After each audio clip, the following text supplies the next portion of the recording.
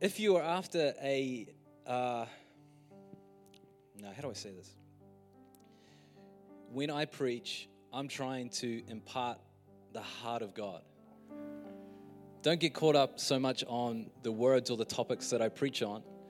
My one goal in life, this is success to me, when people encounter God for themselves. That's success to me. When people become hungry for God in their own right, in their own relationship, in their own responsibility, that's success, I believe, as a Christian. If people become dependent on a person, for me, that's not success. The greatest preachers and people that I admire are the ones that I listen to, I stop the message, I run home, I run to my bedroom, and I seek God. It makes me hungry for Him. And the greatest thing that a preacher could ever do is point people to Jesus, give people a hunger to go after Him. And everything that I've been preaching over the last few Sunday nights, I've talked about righteousness. I've talked about the blood of Jesus cleansing our conscience so we can actually approach Him, so that we can have intimacy with Him. We talked about God being in us and we being in Him, and there is no distance, no separation. These are not just Corey's favorite messages. This is my attempt through the avenue of Holy Spirit to break down every excuse or every blockage or reason of why you can't be close with God. Amen. I don't know if you noticed that. That's my one goal.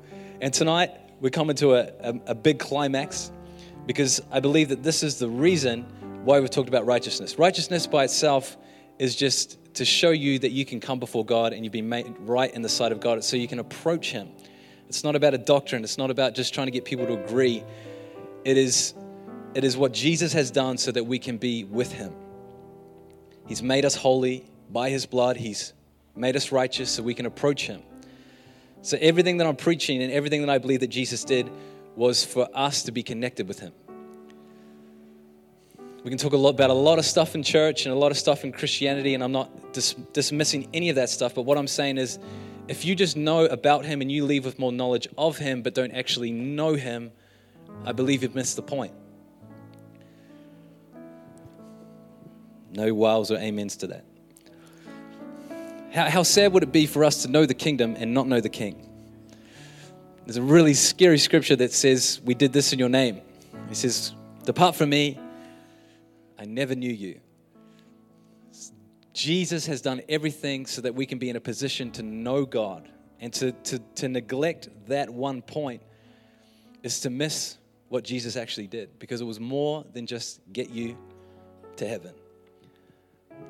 Amen? All right. 1 Corinthians 6, 19 to 20. If you're taking notes, this message is called Temples. 1 Corinthians 6, 19 to 20. Or do you not know that your body is a temple? People would have heard me say this when they asked me to go to KFC. My response to you would be, my body is a temple. And then I go, and I pray over it, because if you say grace, it's fine. Do you not know that your body is a temple of the Holy Spirit within you, whom you have from God? You are not your own, for you were bought with a price. So glorify God in your body. Or you could say glorify God in your temple. Thank you. Do you not know that your body is a temple of the Holy Spirit within you, whom you have from God? You are not your own, for you were bought with a price, so glorify God in your body. 1 Corinthians 3, verse 16. Do you not know that you are God's temple and that God's Spirit dwells in you? If anyone destroys God's temple, God will destroy him. For God's temple is holy, and you are that temple. Come on, why don't you just turn to your neighbor and say, I'm a temple. 2 Corinthians 6:14. Do not be unequally yoked with unbelievers. For what partnership has righteousness with lawlessness? Or what fellowship has light with darkness? What accord has Christ with Belial? Or what portion does a believer share with an unbeliever? Now, don't take this out of context. It's not saying that we don't love people and reach out. But you need to know that there's a difference. That when the Holy Spirit comes and fills you and you become His temple, there is a difference between you and someone who hasn't been filled with the Holy Spirit. Okay? What agreement has the temple of God with idols? For we are the temple. Again, we are the temple of the living God, as God said, I will make my dwelling among them and walk among them, and I will be their God. They shall be my people. Therefore, go out from their midst and be separate from them, says the Lord, and touch no unclean thing. Then I will welcome you, and I will be a father to you, and you shall be sons and daughters to me, says the Lord God Almighty. Amen. I think sometimes we have this tainted view of what a temple is. I think sometimes in our context, we think of a temple as this beautiful external structure that's completely empty on the inside. I don't know if you've been to, we went to Israel, we've seen a lot of temples, a lot of churches, a lot of steeples, a lot of temples, but nothing really happening inside. Just a lot of people kissing rocks and licking stones, but that's a story for another time. But sometimes our concept of temples are these amazing places that are actually empty. But I'd like to take you back to a biblical understanding of what a temple is, because a temple was actually a place that housed that where the presence of God actually dwelt. The temple was not an empty place. The temple was created for someone to fill it. The temple was created for someone to fill it. Temples were never designed to be empty. Temples were never designed to be empty. They were designed to house, to be a dwelling place for God. And the Bible says that you are His dwelling place. Come on. I know someone's going to get this tonight, because you are not your own. You've been purchased with a price, and you have become the temple of God. And the same God that filled the temple in the Old Testament is the same God who is filling you. Come on. In the Old Testament, they would go to the temple. When they came to the temple, that is when they would hear God. That is when they would see visions. That's when angels would appear. That's when the prophets would get a download from God and have a prophecy. When they inquired of God in His temple, there was supernatural activity. There was reality. There was experience. There was relationship. There was talking and hearing and listening and anointing and praying. That was all happening in the temple. And the amazing thing about the New Testament is that you have become that temple. And so my question to you tonight is, are you an empty temple, or are you a temple who's been filled with someone? Is there someone that actually dwells inside of you? Because this body apparently is a living temple. It's a living temple. I know this is a crazy idea to grasp, but the God of the universe said, I don't want to dwell in a temple made with man's hands. I want to dwell in a temple that I made with my own hands, and that's you. His plan all along was to be indwelling in His people. If it hadn't been, Jesus didn't need to come, because we could have just come and visited Jesus on the Temple Mount. We could have just come and encountered Him for a moment and then left. But God was not satisfied to just have a visitation. He wanted to be indwelling in us, and He made us the temples of God. Now, if you would go to a temple to hear God, and even in our new covenant, I know, I don't want to offend anyone. We go to certain places that we think we're going to hear God more clearly, but you have become the temple. So if you would travel across the world to try and hear God and not realize that He's made you the temple, come on, He's speaking. Everything that He did in a temple building, He is now doing in this temple.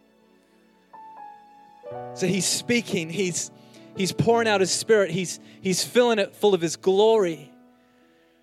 There's visions, there's visitations, there's everything happening in this temple, in your temple tonight. A temple was built to house someone. Come on, who is in you? Who's dwelling in you? Whose dwelling have you become? And tonight, friend, when I say dwelling, I mean dwelling, not visiting place. When God came and filled His temple, He didn't come and go. He stayed there. He stayed with the Ark of the Covenant. He didn't come and leave and come and leave and come and leave. But some of us have that perception that God comes upon me and then He leaves me, and He comes upon me and He leaves me. You're His dwelling place. You are a living, moving, breathing temple of God. It's a really good strategy, by the way. Rather than everyone having to go one place, God says, well, make people my temple and I'll be in them, and wherever they go, I will be. That's incredible. I mean, if that's not a vision strategy, I don't know what is. How do I get myself out everywhere? I know I'll make living, breathing, walking temples of God. Temples of myself, and I'll send them out to the farthest nations. I'll send them out to the ends of the earth, and wherever they go, there I will be. Because we are temples of the living God. Amen. We have a living hope inside of us. We have a living God dwelling inside of us. You know, the Bible says that when Jesus gave His last breath, the veil was torn. The veil was the separating thing of the Holy of Holies, where the presence of God dwelt. When Jesus gave His last breath, it says that veil was torn from top to bottom. Unfortunately, some of the Pharisees sewed it back up again. But that was a symbol that through the flesh, through the body of Jesus, He had opened up a new and living way, that God was no longer dwelling in a building, He was dwelling in His people. When Jesus gave His last breath, the veil in the temple was torn, and Holy Spirit was out of that place because He had another temple that He wanted to fill. Then we see in Acts 2, on the day of Pentecost, God filled those temples. Did you know that?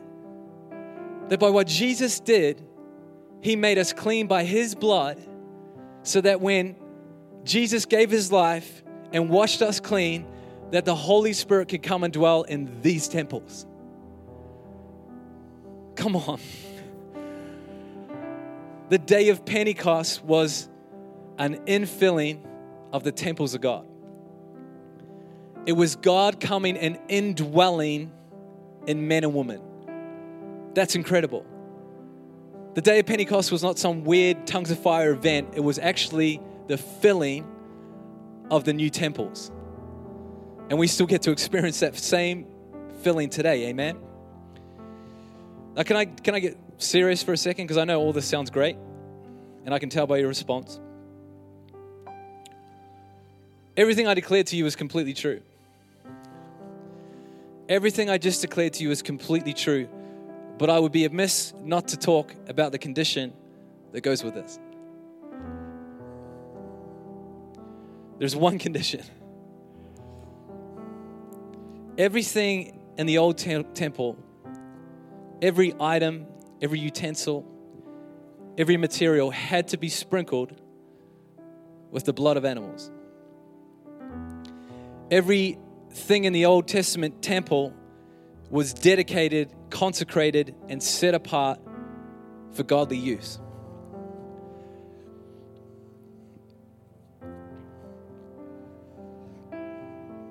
Peter 2:9 says, "But you are a chosen race, a royal priesthood, a holy nation, a people for His own possession." You know, when we're singing King Jesus, Lord of my soul, this is what we're declaring. We've been set apart for Him. We're His possession. We're His people. We're His own possession, that you may proclaim the excellencies of Him who called you out of darkness into His marvelous light. Once you were not a people, but now you are God's people. That's incredible. Once you had not received mercy, but now you have received mercy. Everything in the old temple had to be cleansed and consecrated and made holy and made pure, and nothing has changed when it comes to this temple. Nothing has changed when it comes to this temple. Every single part of me has to be washed, cleansed, consecrated, set apart, made holy for this temple to be a living dwelling for God Almighty. I'll take you back to the first scripture we read, that our bodies, we are the temple of God, but we are not our own. We've been purchased with a price. I think a lot of us Not the Sunday night crew, because I know you're hungry. I think a lot of us want to be filled with God, but we don't want to consecrate ourselves and realize that we're not our own. And allow the Holy Spirit to come and cleanse us, wash us with the blood of Jesus, purify us, set ourselves apart, consecrate ourselves for the work of the Lord. Just let that one sink in. Everything in the temple has to be holy, has to be purified, has to be set apart, has to be consecrated. And there's no difference when it comes to us as his temple. Do you know Jesus cleansed the temple when he was walking the earth? Do you know he made a whip? He got rid of the money changers. He cleansed the temple. Can I just good news tonight. Jesus is still in the business of cleansing temples. He's still in the business of flipping tables and cleansing temples. Come on, friend. I would be doing you an injustice tonight to not tell you that God wants to fill you and then tell you that you can just live how you want. You can't. Before the presence of God filled the temple, everything had to be consecrated, everything had to be surrendered, everything had to be set apart for temple use. You didn't use the temple instruments for everyday normal use. They were set apart. Come on, I just read the scripture that we're a holy nation, we're a set apart people, we're a royal priesthood.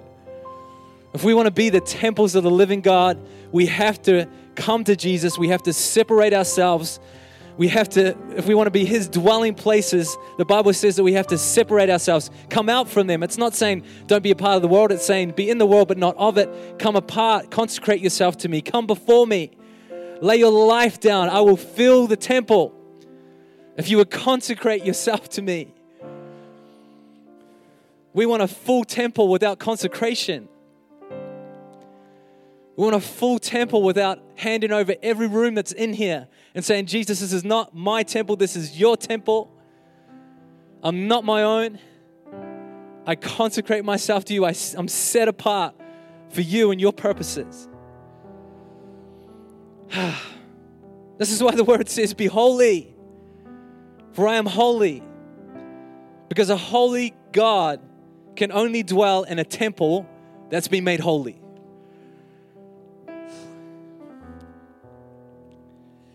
A holy God can only dwell in a temple that has been made holy.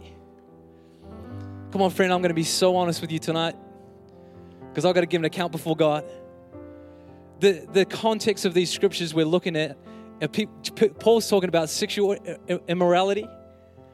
He's talking about not joining yourself with a prostitute. He's talking about not worshiping idols. He's saying, don't you know that you're the temple of God? What business does the temple, what business does a set apart, consecrated, washed by the blood of Jesus, holy temple have to do with joining with things that are unclean? Now, don't get legalistic on me because you can't do this on your own. But if you ask God to come, if you repent and you say, God, clean me up, cleanse me, wash my temple clean. I want to be a dwelling place. I set my life apart. He'll come. He's faithful to wash, to cleanse you of all unrighteousness and fill the temple to overflowing. But it takes that kind of repentance. It takes that kind of heart that says, I don't want to be a mixed temple. I want to be a holy, set-apart temple that God dwells in.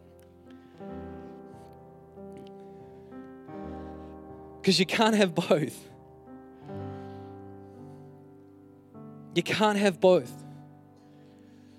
You can't ask to be the temple of God and then live in sin and expect God to fill the temple.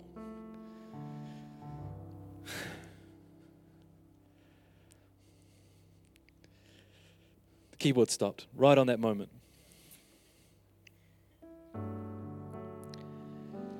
Two Corinthians 6, I should just read the whole thing. I hope this is helping someone tonight. Because what I'm interested in is a holy nation, a set-apart people. I believe that's what God's interested in. We want to see God move. We hunger for God. We thirst for God, but we don't want to consecrate ourselves. We don't actually want to say, God, It's all for you. It's all for you. It's all for you. God loves to fill empty temples. He loves to fill empty temples. God gives grace to the humble, but He resists the proud. God loves the people that come to Him and say, God, I can't clean myself up, but you can. Here I am. I give myself. When I say give, I mean I consecrate myself. I'm not my own. I am yours. Come and fill the temple. Do not be unequally yoked with unbelievers, for what partnership has righteousness and lawlessness? Do you know why this talks about sexual immorality? Because there is a joining of two people in the act. Just for all my friends and new believers out there, and maybe you're an old believer. Sex outside of covenant is still sin. No matter who tells you any different, my Bible says it's sexual immorality. You are the temple of God. You don't take the temple of God and join Him to someone else outside of covenant. I'm trying not to look at anyone because I don't want anyone to think I'm talking about them. I'm just preaching the Bible because I love you and I love you enough to tell you the truth. You don't take the temple that has been washed with the blood of Jesus and then throw it into something else that is not being washed with the blood of Jesus, that is not under covenant. Amen. You may get offended with me, but I don't care. Because when I get to heaven, I can say, I told them the truth. I did everything I could. I preached the gospel. You guys okay? Is this all right? The music's making it go down so sweet. Spoonful of sugar, right? I need my phone. Who's got my phone?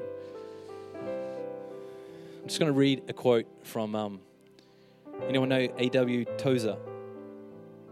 Just because I think maybe you'll listen if he says it. He's just saying what I said, even though he lived before me. I don't know how that works out, but let me just read you this quick quote, just because I think it sums up what I'm trying to say tonight. Here is the whole final message of the New Testament. Through the atonement in Jesus' blood, sinful men may now become one with God. That's awesome. I don't know if you've been here for a Sunday night, but we've talked about that a lot. Deity indwelling men. That is Christianity in its fullest. Oh my gosh. If Kelly, you might have to come. Tell me what this word says. Come have a look. Please. What's this word here? You want to read this? You don't know it either. Effectification. All right. And even those greater glories of the world to come will be in essence but a greater and more perfect experience of the soul's union with God. Deity indwelling men. That, I say, is Christianity. Isn't that incredible? God indwelling people, living temples, is the essence, is the goal of Christianity, for God to be in us. Just let that sink in for a minute, because I'm not trying to be overly complicated. God indwelling in us is the goal of Christianity. To be His living temples is the goal. The goal is not to get blessed. The goal, my God indwelling you is a really big blessing. The goal is to have God indwelling in us. That's the work of Jesus. That's what Jesus came to do, to make it so that we could be cleansed and holy. So why? Why do all of that? So God can dwell in His creation, in His temples. Yeah? It will be in essence greater, more perfect experience of the soul's union, deity indwelling men. That, I say, is Christianity, and no man has experienced rightly the power of Christian belief until he has known this for himself as a living reality. That's really strong words. Really strong words. No man has experienced rightly the power of Christian belief until he has known this, until he knows that God dwells in him or her. It's a good reaction. Thank you for that. In himself as a living reality. Everything else is preliminary to this. Incarnation, atonement, justification, regeneration. What are these but acts of God to prepare the work of invading and the act of indwelling the redeemed human soul? Come on. What is righteousness? What is forgiveness? What is cleansing? What is justification if it's not just to get us to the point where God can actually be in us? Come on, church. Are you with me tonight? Are you with Jesus? Come on. What are these but acts to prepare the work for God to indwell a human soul? Man who moved out of the heart of God by sin now moves back into the heart of God by redemption. God who moved out of the heart of man because of sin now enters again his ancient dwelling to drive out his enemies and once more make the place of his feet glorious. The visible fire of the day of Pentecost had for the church a deep and tender significance, for it told to all ages that they upon whose heads it sat were men and women set apart. You know you're set apart when you wait in a room and seek the Lord for what he's going to do. They actually gathered and set themselves apart in an upper room to wait for this infilling, this indwelling presence of God. Come on, this is what we talk about being set apart. We're not talking about you coming to church. We're talking about your life being consecrated, set apart for the work of Jesus. Men and women set apart, they were creatures out of the fire. As surely as were they them whom Ezekiel in his vision saw by the river Chebar. The mark of the fire was a sign of divinity. They who received it were forever a particular people, sons and daughters of the flame. Amen. That day of Pentecost was God infilling his new temples. Because of what Jesus has done, because of everything that we've been talking about consistently for, I don't know, maybe 3 years now. All for the crowning point that God would be indwelling in every single one of us. That's the goal of Christianity. That's why you have to understand righteousness. That's why you have to understand the work of Jesus' blood. That's why you have to have a clean conscience. That is why you have to receive everything that Jesus has done for you so that you can be the living temple of God. With no hindrance, fully consecrated, fully set apart, completely for the Lord. God is still filling temples. God never stopped filling temples. His people just became his temples. Amen.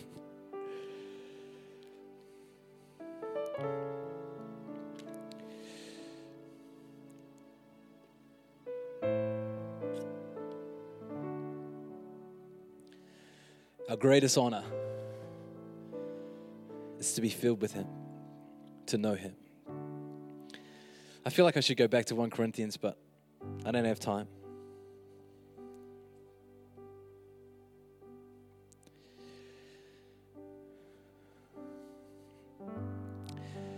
I don't know if you know what it's like when you're in this moment, but sometimes you can feel that people are agitated. Other people are hungry. But I made a commitment to live for the audience of one. I don't want to see a lukewarm, diluted Christianity in my day if I have a responsibility to change it. Everything I told you tonight cannot happen by me. It can only happen by you consecrating yourself to the Lord. What it would take would be for every single one of us individually to go home and say, God, I consecrate myself. I set myself apart. This is your temple. It's not mine. I'm not alive for me. I'm alive for you. Would you come and fill me, wash me, cleanse me, make me worthy of service. Cleanse this temple. We like to talk about revival and God moving. I believe when we become the holy, set apart people of God, it'll happen because we're living, breathing, moving temples of God.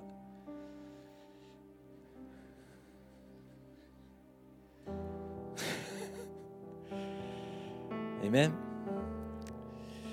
All right, maybe I'll just stop. Holy Spirit, I pray right now, not by might, not by power, but by your Spirit.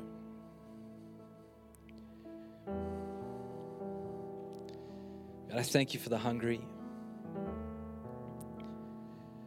I thank you for the humble.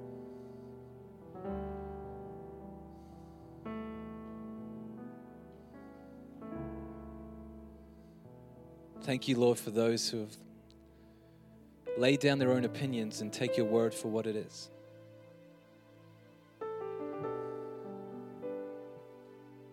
God, I know you're a loving, caring God, but I do know there is a responsibility upon us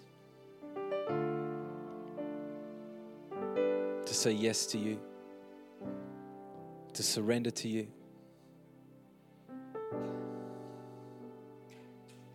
God, to allow you to flip some tables and not get upset about it.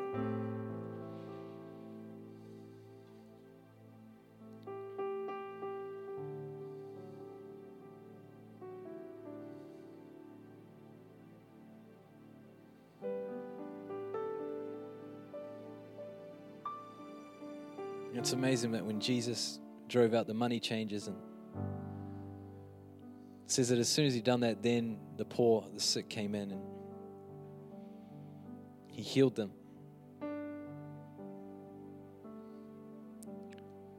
Because when there's room in the temple, God fills it, and who he is, it just happens. And I say that tonight because if God comes to your temple and decides to flip a table, it's for your good. It's for your benefit. Because he wants the temple all to himself. He wants to fill every room. Every room. He wants to wash every part of you.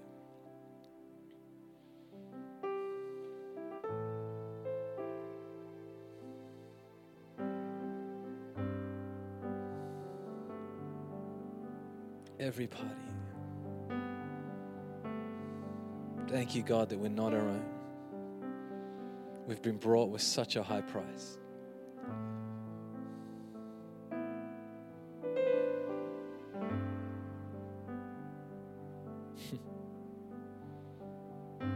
Some of us tonight just need to see the sold sticker.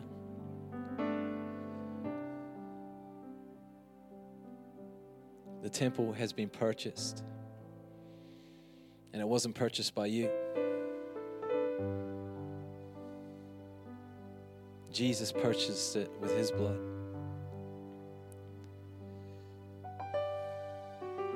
And if he's purchased it, his rules, his commands,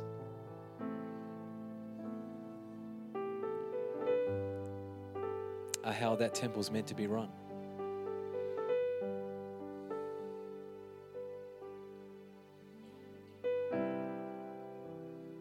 Holy Spirit, I thank you for repentance in this room.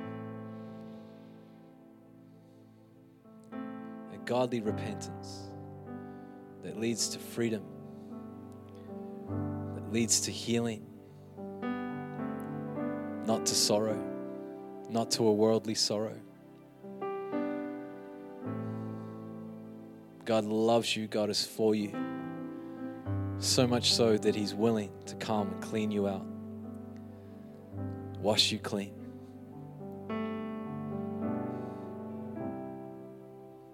Thank you, Jesus.